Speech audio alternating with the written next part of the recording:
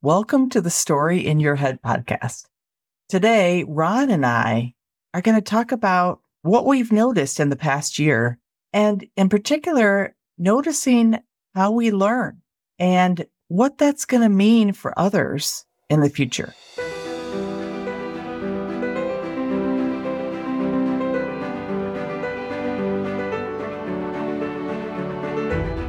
Welcome to the Story in Your Head. So, Ron, it's our year in review. And year in review? Wow, it's been a whole year. That's cool. It's kind of hard to believe. It's hard to believe and scary and cool all at the same time. Yeah. I don't know if I'm going to try something on with you. Okay. Because one of the things that we've been noticing in the world is how things are changing in terms of learning. And when I say learning, I'm like learning how you're going to take care of your concerns in the future. Okay. So I'm thinking about employees and employers. Yep. Okay. And how things are changing in the world and how critical it is that people learn how to learn. So what does that mean to you? What does that look like to you, and how the world is fundamentally changing and what to do? Great. So I don't want to go into anything that happened like before the last industrial revolution, which is a lot of people think like when labor and factories and all that come on. We won't talk about before that time. We'll talk about since that time. And when I went to school, and I graduated from high school and then went on to college. And what I really learned really, really well was how to take a test. Not how to learn. I learned how to take a test, how to memorize things for a certain period of time so that then you could go and pass an exam and get out. And that's what I learned. I learned it really well. Yeah, okay, I learned that well enough to get out of school, right? I learned how to take a test well enough to get out of school. But I didn't learn how to learn. I didn't learn how to, in science, we ran experiments. And I ran those experiments so that I could get the grade so that I could get to the world. And once I got out of school, there was never a place where somebody said, okay, what experiments are you going to run today? Right? No, nobody said that. They just said, did you get the job done? Like, did you get that labor done? Did you get that thing done? The project done? This space thing done?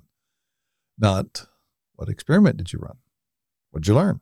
There was never a conscious assessment of like what people were learning. And what I bumped into out of school was I didn't know how to do. I didn't even know advertising or marketing or finance or accounting or human resources or any of those domains. Even the operational process, right? I knew my little niche of engineering, and I knew my little niche of how to do a little project or a team, right? And that was it. And they had classes. Like I worked for a company called Westinghouse, and they had these classes you could go take, and I took them all. I every summer I was going to Dutton's Mill and outside of Philadelphia and taking classes, right? And what I noticed was I was kind of alone in those courses. Sometimes I was the only student, right? Like you had to sign up and go fly up there and do that, and nobody else was doing that. And after I'd taken them all, and they had created a few more, but I'd kind of run out of things to do, I was bored, and I wanted to learn more, and I couldn't figure out how to do it. And I go, I'll read books. So I read books. Now, what that means is I would go off by myself and read a book, right? And then I would go, oh, there's a new idea. And I wouldn't know how to do it. And then I would be frustrated because now I had this story in my head that I could do it, but then I would go out and do it and it wouldn't work. Right? Like reading a book didn't help me get something done. So that's the space that I was in. I didn't know how to learn. It wasn't a part of my embodied practices to continue to learn. So what changed? When did you learn how to learn? Well, experiments continued, right? And I went back and got my master's in business administration. So here I was 29, hanging out with a bunch of people in their 50s, right? As this executive MBA program. And it was really kind of about the same thing, right? Where we just figuring out how to take tests, right? Now the teachers had a different orientation. Like you could tell they were doing something different. They were trying to get us to run experiments and learn. Like I could see that happening.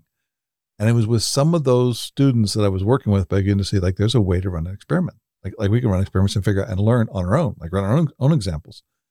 And so when I got out of that program, I said, well, what experiment would I really love to run? And at the time, one of my guys who hired in at the same time I did, he had performed things that were faster than I thought could be done. Brian Smith was his name. Great guy, wonderful individual, and a real competitor. Like in a way, like a friendly, but a competitor. I held him in high regard. And I went, could we beat him? Like, could we perform things faster than him? And so we got together and we talked about it with my group. I go, like, here's what they said they could do. And they said they did it. And my first thought was they were lying. Like, they didn't do it that fast. Right. And we all went like, yeah. And I go, what if they could really do it that way? What if we could figure out how to try to do it? How can we learn? So we set up a whole bunch of experiments to run. Right. And what happened in the end was we shocked ourselves because we did it faster than even we thought we could do it. Not only faster than Brian could do it, we did it faster than we thought we could do it by like 25%. And my whole world shifted from, I don't know what I can learn until I go out and run experiments to try it on. Where else can we try it? What else can I try on? How can I develop myself? How can I develop people? How can I develop a team with that kind of attitude? How can I keep running those experiments to go into it and look at, like, shape it from the standpoint of not what is it? A true warrior? But a true warrior looks at everything as an opportunity, not a blessing or a curse. And that shaped my thinking, like, what experiments could we run so that we can, like, have turned everything into an opportunity. And we went from what was Brian's best time was like 16 days. We were going after 13 days and we went to 10 days. And then we went to 8.5 days. Because we continued to get faster. And then I really found the space to continue to learn, like, how to develop and lead teams. It wasn't about the project and how to figure out how to manage the project that excited me. It was, how do we create things that people can do that they don't believe they can do on their own? Now, what I want opportunity to share this with the listeners and you, I went from doing a job, right, and getting paid for doing a job, to being responsible for mine and my team's learning. Like, that was my shift, mid-90s. That was my shift, mid to late 90s. That was my, like, what can I learn? And people would ask me, I left that group and we went on to take on another group. And somebody called me up and goes, why would you do that? That's a terrible group. That's a terrible job. It's a terrible place. It's not going to go anywhere. Why did you had the world by the tail? Why did you do that? And my response was, because I can learn something over there. I want things that are really my stand messed up. I don't want to mess things up. I don't want my team to mess things up. But if somebody else has it messed up or has the assessment is messed up, that's a real opportunity to learn. And I could see that you don't want things that are easy because you're not going to learn anything. And what was shifting for me was, how do I take the responsibility for my own learning and share that with everybody else? What can we learn? How can we continue to grow our capacity, continue to grow what we can do, run experiments, figure out what doesn't work, figure out what does work. How do we modify it, and just keep learning? And that's how I ended up taking on the combustion turbine group. That's how I went on to take a role in Germany, because was a space where somebody actually said this. That is so messed up over there in that group. And I went, really messed up? How messed up is it? They just don't know how to do service. I go, like, I can't imagine that's true, but I'm going to go find out. So I designed an offer to go over and help out. And there were things that they were much better at than we were. And there were things that we were better than them, right? What a wonderful place to learn. And then when I went to come back, I said, somebody said, well, that group down in Houston, Texas is last five managers have failed. I went, really? I'm interested. Like, people go like, why would you go do that? Because it's a place to learn. So Ron, I want to ask you a question, because that last sentence was the first time I heard you mention anything about failing.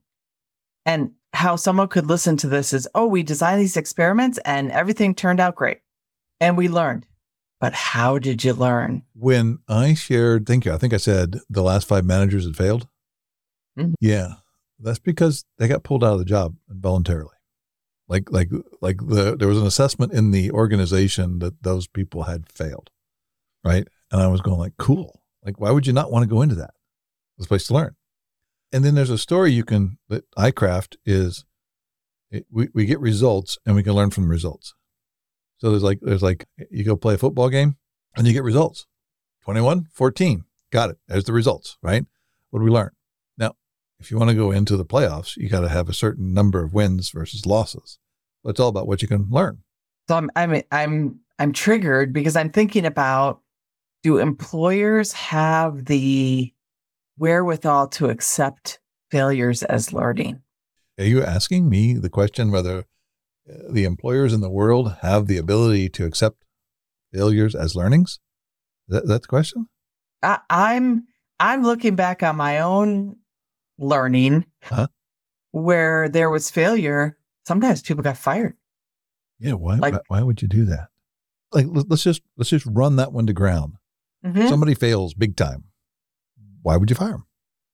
The only reason you'd fire them is because you thought someone else could do it better, or someone else could actually succeed. That's a story that you could bring in somebody else to do the job, right? But firing somebody because they failed, you just spent a lot of time educating somebody on and running experiments to figure out what doesn't work, so that the next guy can go in and fail because they didn't learn the lesson that the guy. Right. Yeah. Well, first of all, it's like a story of the person that was in that group was doing it all by himself. Like there wasn't a structure around that person, right, that made him fail, right? Mm-hmm. And you're going to say, oh, that guy failed, pick him out, throw him out, put in a new person in the same system, right? And they go, be damned, he failed too. Oh my, right? We'll get another one in there. But right, here we go. So it wasn't the individual that was doing it. You just educated the person on what to do. And then the moment he got I ran an experiment. I got some results. Here's what I learned. Nope, you can't try again. Or you only get 2 tries. You get the first try and a second try. If you don't have it by second try, you're out. And then you can take all the learning that you had and go to a competitor and share with them what you learned. Yeah, that is it's a real space for that. It's a real space for that. And it is part of it is to, if you go into a new place, and I've done that more than I think most people have, and you got to go in it and you got to have some sort of a success. Right? You got to have some success. And now sometimes it's not financial. Took a job in Houston. First year I was there, we lost $15 million. And everybody went like, okay, got it. Yeah, that was better than the last guy, right? Now, congratulations on only losing $15 million. I was like, oh, wow, that must have been really terrible before, right? And then they laid off a bunch of my people. I remember that. That was a fun day.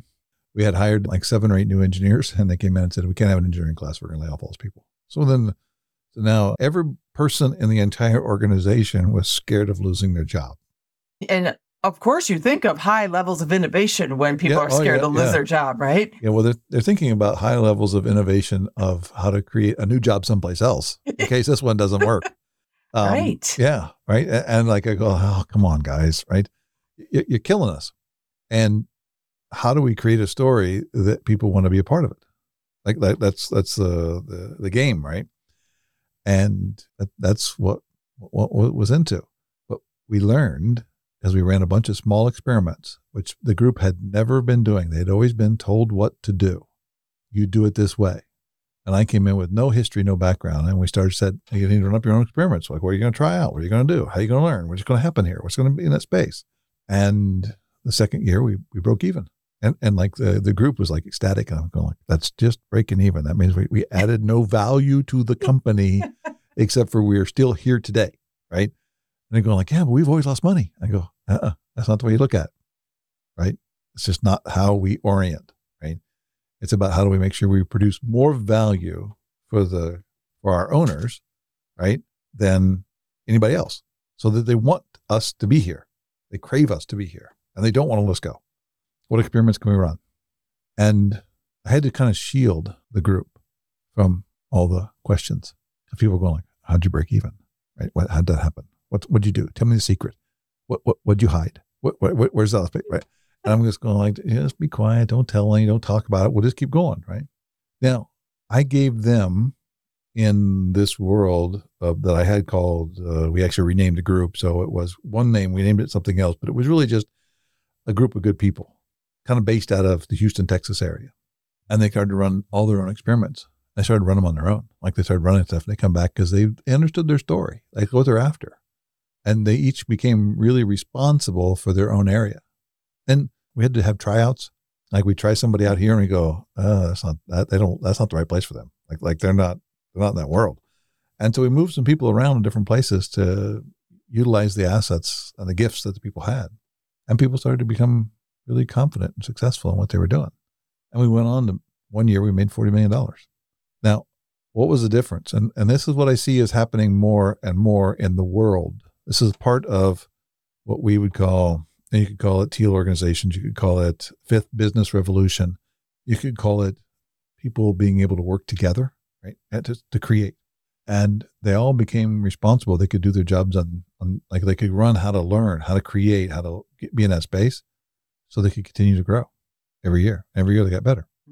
So you took people that came to work, and we've talked about this, neck down, right? Down. I have to be told what to do, and you enable them to see the purpose of their work. And that was what made them responsible for their own learning, for their own actions. Yeah. And I never said to them, okay, you're going to learn how to learn. And what we're going to do is we're going to have these classes on learning how to learn. And no. Where do you learn? I mean, where do you learn? You learn in classroom? No, I learned in doing. Mistakes. Okay. Failing. Right. And it's one of my, and you probably heard me say it before, but there's a movie, Captain Ron, love the name, right? And Kurt Russell, who's playing Captain Ron, and Martin Short goes, shouldn't we learn how to sail? He goes, nah, anything's going to happen. It's going to happen out there, right? You're not going to learn in the classroom. You learn out in the world, right? So everybody there was in their own learning environment, trying things on, running experiments, trying different things, going in different spaces, and really creating a new space.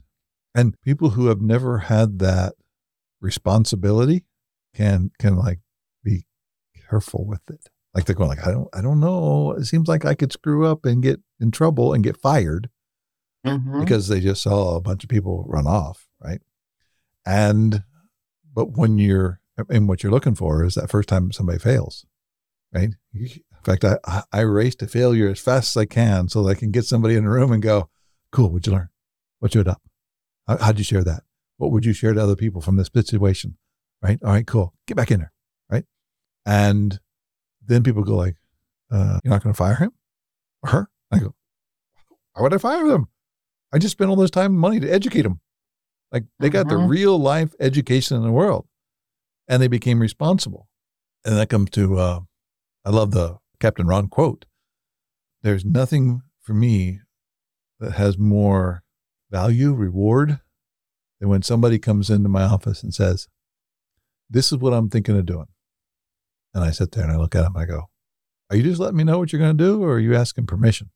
And I wish if I had taken a picture every time I did that, I did it a bunch, and a picture of their face when they realized I'm responsible here.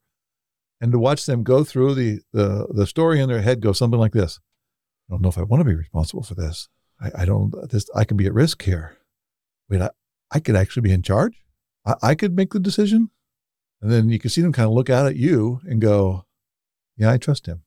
And then they go, I'm just letting you know. Cool. Let me know if you need help. Because that's at that moment, then they're now responsible for it. Like they took it. They took the because they could have said, I need permission. And I said, you have my I made a big deal out of it. You have my permission to go do this, right?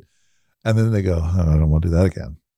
But how they now have the space to go out and run their own experiments and learn. And those people I've met, still keep in contact with many of them, right? They're still doing that. They're like, sorry, this will be a drug comment. For those of you who don't want drug comments, pause it now. Good friend, Julio Webb, played ball with. He said, try cocaine. If you like it, you got to quit. I go, it's that addictive. He goes, yeah, it is. I go, wow, being responsible is that addictive. Mm-hmm. You get to create your world. You don't ever want to give that up. And I've seen people when, like, I left an organization and they made up a new story that they go, I don't have the authority to be responsible anymore. They leave. They go, no, I can't not be there. Are you looking to strengthen your relationships, whether personally or professionally? You want to learn how to build authentic connections faster, or perhaps you're looking to beat employee burnout through the power of connection. My name is Ron Macklin, founder of Macklin Connection. And in our workshops, we teach you the fundamentals of how to do exactly that and more. To learn more of the power of your relationships, visit us at macklinconnection.com.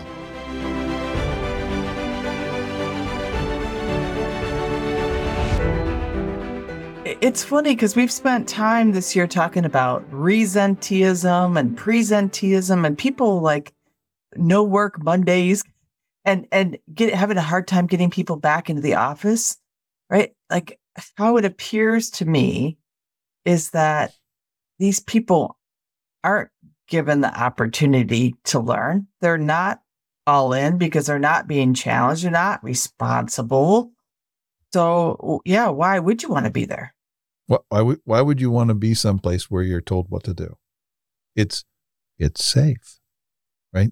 No, I'm not saying that it's safe. I'm saying the story they have in their head is that it's safe, right?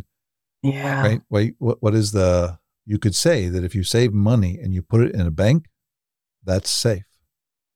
And the bank will always pay less than inflation. So is it safe? Losing money. Every year, your money has a little bit less value. So if you think that getting worse every year just by a little bit is safe, it's not safe. Being told what to do means that your value goes down a little bit every year versus growing every year. How it appears is that it's safe for the employer. Bill. Well, okay, let's dance with that one. Okay, until there's a better option, right? It's really safe for the employer until there's competition, right? Once I don't mean competition for the employees. If you don't have people who are just doing what they're told to do, you have one person directing the entire company.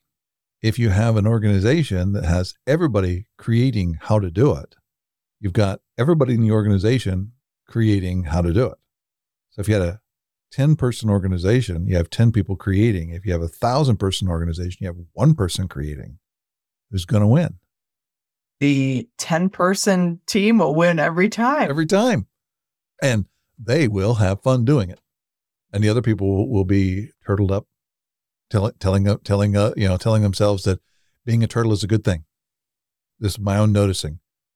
Turtling up is a phenomenon that was created when the labor tradition created, right? Like you could work in a factory and you could turtle up and you could put choke cables in cars or throttle cables in cars or wheels on cars and then retire and have enough money to live a good life.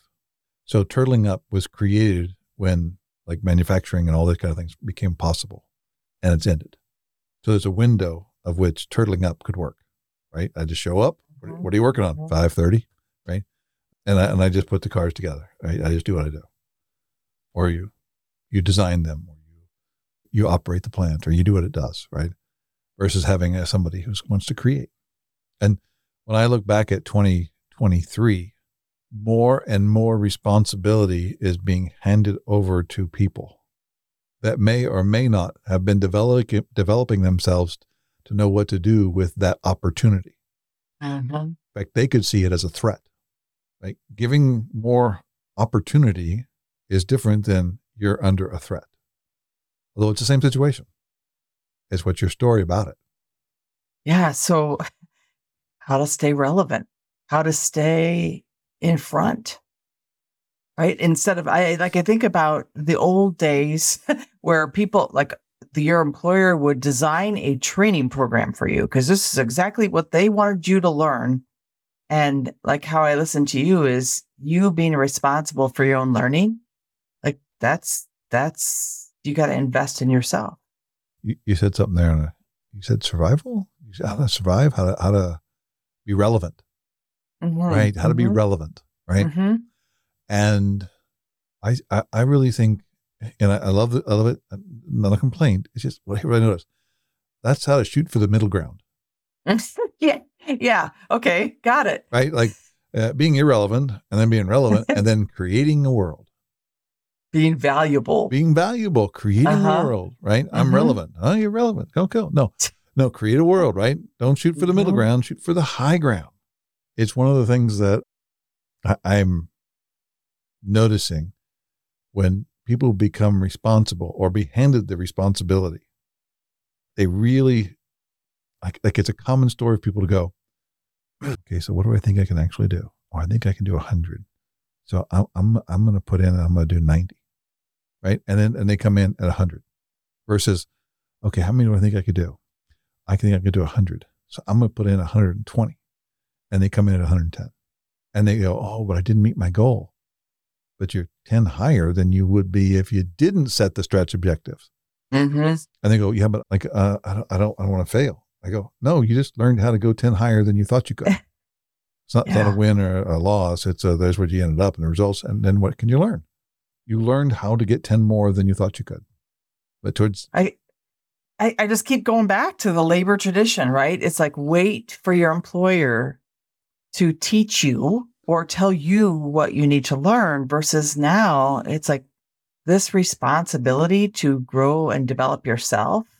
Are people ready for that? It's a great question for everybody listening. What do you think? Do you think people are ready for that? Right? There was a moment when, as a kid, when I wanted to learn something, I would go to an encyclopedia. We actually had one. Like we actually had a whole encyclopedia. It was like an antique that was handed down, but better than nothing. and then there was a space where we could have a computer. Like we had a computer, and a computer could go, like you could buy the discs and put the whole encyclopedia and search it. It would search it for you, right? Oh my God, this is so much faster, right? And then I remember them giving away encyclopedia software, right? Because they're going like, well, we have the software and it's worth nothing because you can just go online and do it. Right? Now, all of these things enable people to be responsible powerfully. Now, because it used to be when you wanted to write something, then you had to go get an editor, or you may have to hire somebody to help you write it. And then you had to get an editor to edit it. And then all those things you have to do, right? And now we're not too far away from ChatGPT and other things, making it to where you can do all of that on your own. If you know how. You got to learn those new skills. But before, you could be an engineer or a writer, but you couldn't be an engineer and a writer. You had to focus on engineering or you had to focus on writing. And now you can do both. You can run your own business. 3 to 5 people could be an entire business if you're willing to learn how to do all that stuff. Yeah. And what happened to the people who aren't? I think we called those antiques. And for those listeners who haven't heard my distinction of that, an antique is when the value of something is how it brings back memories. So if you look at something and go, oh, I remember that. That's pretty cool. The value is whatever that memory's worth. It's not a tool to be used anymore, right? And people can become antiques. So I think in 2023, we look at like, what is it that's different? Really, like before I could see it coming, but now it's not see it coming. It's here. And more of the responsibilities of life are being handed back to the individual. A question I have for myself and others are we ready?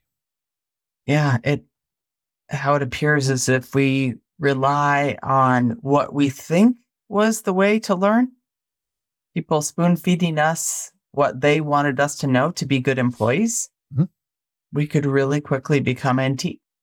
Versus if we're noticing with others, right? Like with our connections in life, if we're noticing things are really changing and how do we be responsible for learning about that, then we have a chance not to be antique, to still compete in the marketplace. To be relevant? Yes. To create, be valuable. To be valuable. Very much so. And that will be on each individual and how they create their experiments and what they learn. And do they do it alone? Or do they do it with a group, a diverse group, a powerful group? So we can learn from each other. Yeah. Thank you, Ron. Deb, maybe a little bit about like your learning. What has your new learning been this year, 2023? What do you notice in the world and what do you notice for yourself? It's funny that throughout my career, right? I started off like an engineer, dove myself into jobs that I didn't know how to do so I could learn how to do them. HR, operations. all of these things I learned by doing. And that, along with my network, really did teach me how to learn. And there are certain things I learn every day that I didn't know how to do before. And it's that skill of learning how to learn new things will continue to allow me to do whatever I want. And I used to even tell my kids, if you don't get good grades, life is going to choose for you. You're not going to get to choose to do what you want. And that was just the fallacy of school, right? Like that the outcome of a good grade was what mattered in school. But I don't speak about that anymore, right? I speak about if you can try new things and really learn and really F it up a lot and really learn, you will be valuable to the world and you'll be valuable to yourself. So that's what I continue to learn is just how to create what I want to create rather than letting other people tell me what I should be creating. Thanks, Deb. What have you learned? What have you noticed about yourself over the past year? I learned there are things I really love to do, and there are things that I don't really like to do. And what I'm noticing more around is not what I love to do. I got that. What I'm noticing more is like what I don't love to do. And there's some of that I can outsource. Like I can just give it to somebody else, right? And there's some of that I can't. Although I try. I try to go, how can I find somebody else to do this, right? And make it easier. There's a certain amount of those things that I still have to hold the responsibility for. No matter what it is, I have to hold the responsibility of that because it matters to how it's done. For me, like how I'm doing it, right? And I don't think it's a lot of stuff. But there are some critical things that you need to hold the space of being responsible for it, for you, your life. Like it's easy to say, well, when it comes to your health, you can't outsource that, right? You got to go do the work, right? But there's some other things in life I'm learning about that are that way. And so it's been a good year for that. And I learned a whole lot about how to publish a book, right? Oh my gosh, the amount. What was it?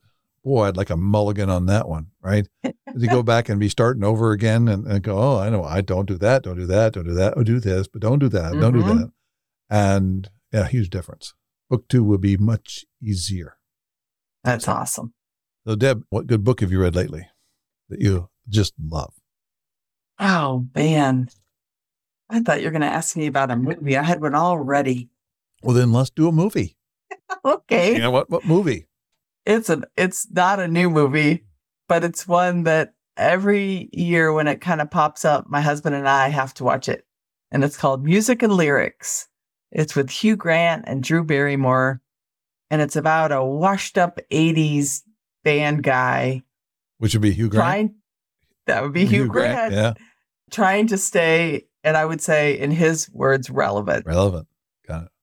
And it's just, I'm a product of the 80s. So product of MTV and watching videos. And it's pretty funny to see like their depiction of life after being famous in the 80s. And it's really cute. That's great. Well, that's cool. All right. For you, what's your like new, different movie that you haven't ever spoken about before? I'm going to go with, my kids call it the baseball movie. And I love this movie. And Bull Durham. That movie. Right? There, you watch it the first time and I can't stop watching it, right? And the whole lines that Costner and everybody puts out there, right? Can't have fungus on your flip-flops, right? Get to the show, you can have fungus on your flip-flops and they'll call you colorful. Until then, you're a slob, right? Right. And then the delivery of the lines is the simple stuff like Rose goes in front, right? Which is, he's wearing a garter, right? Under his pants, right? And it's not like, what are you doing wearing a garter? It's no. Here's where the rose goes because everybody's done that, right? And it's like how to be with people and as they succeed or don't succeed or they learn or they grow and all that stuff. And I love the lines and that stuff. That movie is great. I have to say, I love that movie. I've watched it so many times. I own like every format, and I still love the Mound meeting where they're trying to figure out, what to get as a wedding gift. And one guy's got his bat is cursed, and like they just got a lot of stuff going on. How I find that so powerful is that's normally the problems that are going on. Like whatever the project is you're in, all that kind of stuff, it's all this other stuff going on in people's heads that have gotten them not in the game, right? That's the problem, is they're not in the game because they got all this stuff going on. So there's so much to learn and be with and delivered in a way that 30 some years later, I still got the lessons. Yeah. Yep. My favorite one is you're going to have to yell at them. Right. Right. The Costner goes over, sits down, does what he does, right. And they go in there and he just starts yelling, throwing bats and scaring them. Right. And they get done and they look at each other and goes, "You think that worked?" Like they weren't even mad. They were just going like, we got to do something right. They had to run an experiment, get some results, see what happened. Yep. Yeah. I love that show. Tempted to go watch it now. Although awesome. I haven't seen music and lyrics. Okay. You're going to have to add that. All right. Deb, thanks. Thank you, Ron. Thanks for listening to the podcast today. At Macklin Connection, we believe making authentic connections with others can literally change your world. We invite you to share this podcast with one person that you care about. Maybe it's someone you haven't spoken with in a really long time and you'd love to reconnect. Or maybe it's the first person that popped into your head when you listened to this podcast because you thought it would be perfect for them. Thanks again for listening, and we'll see you next time.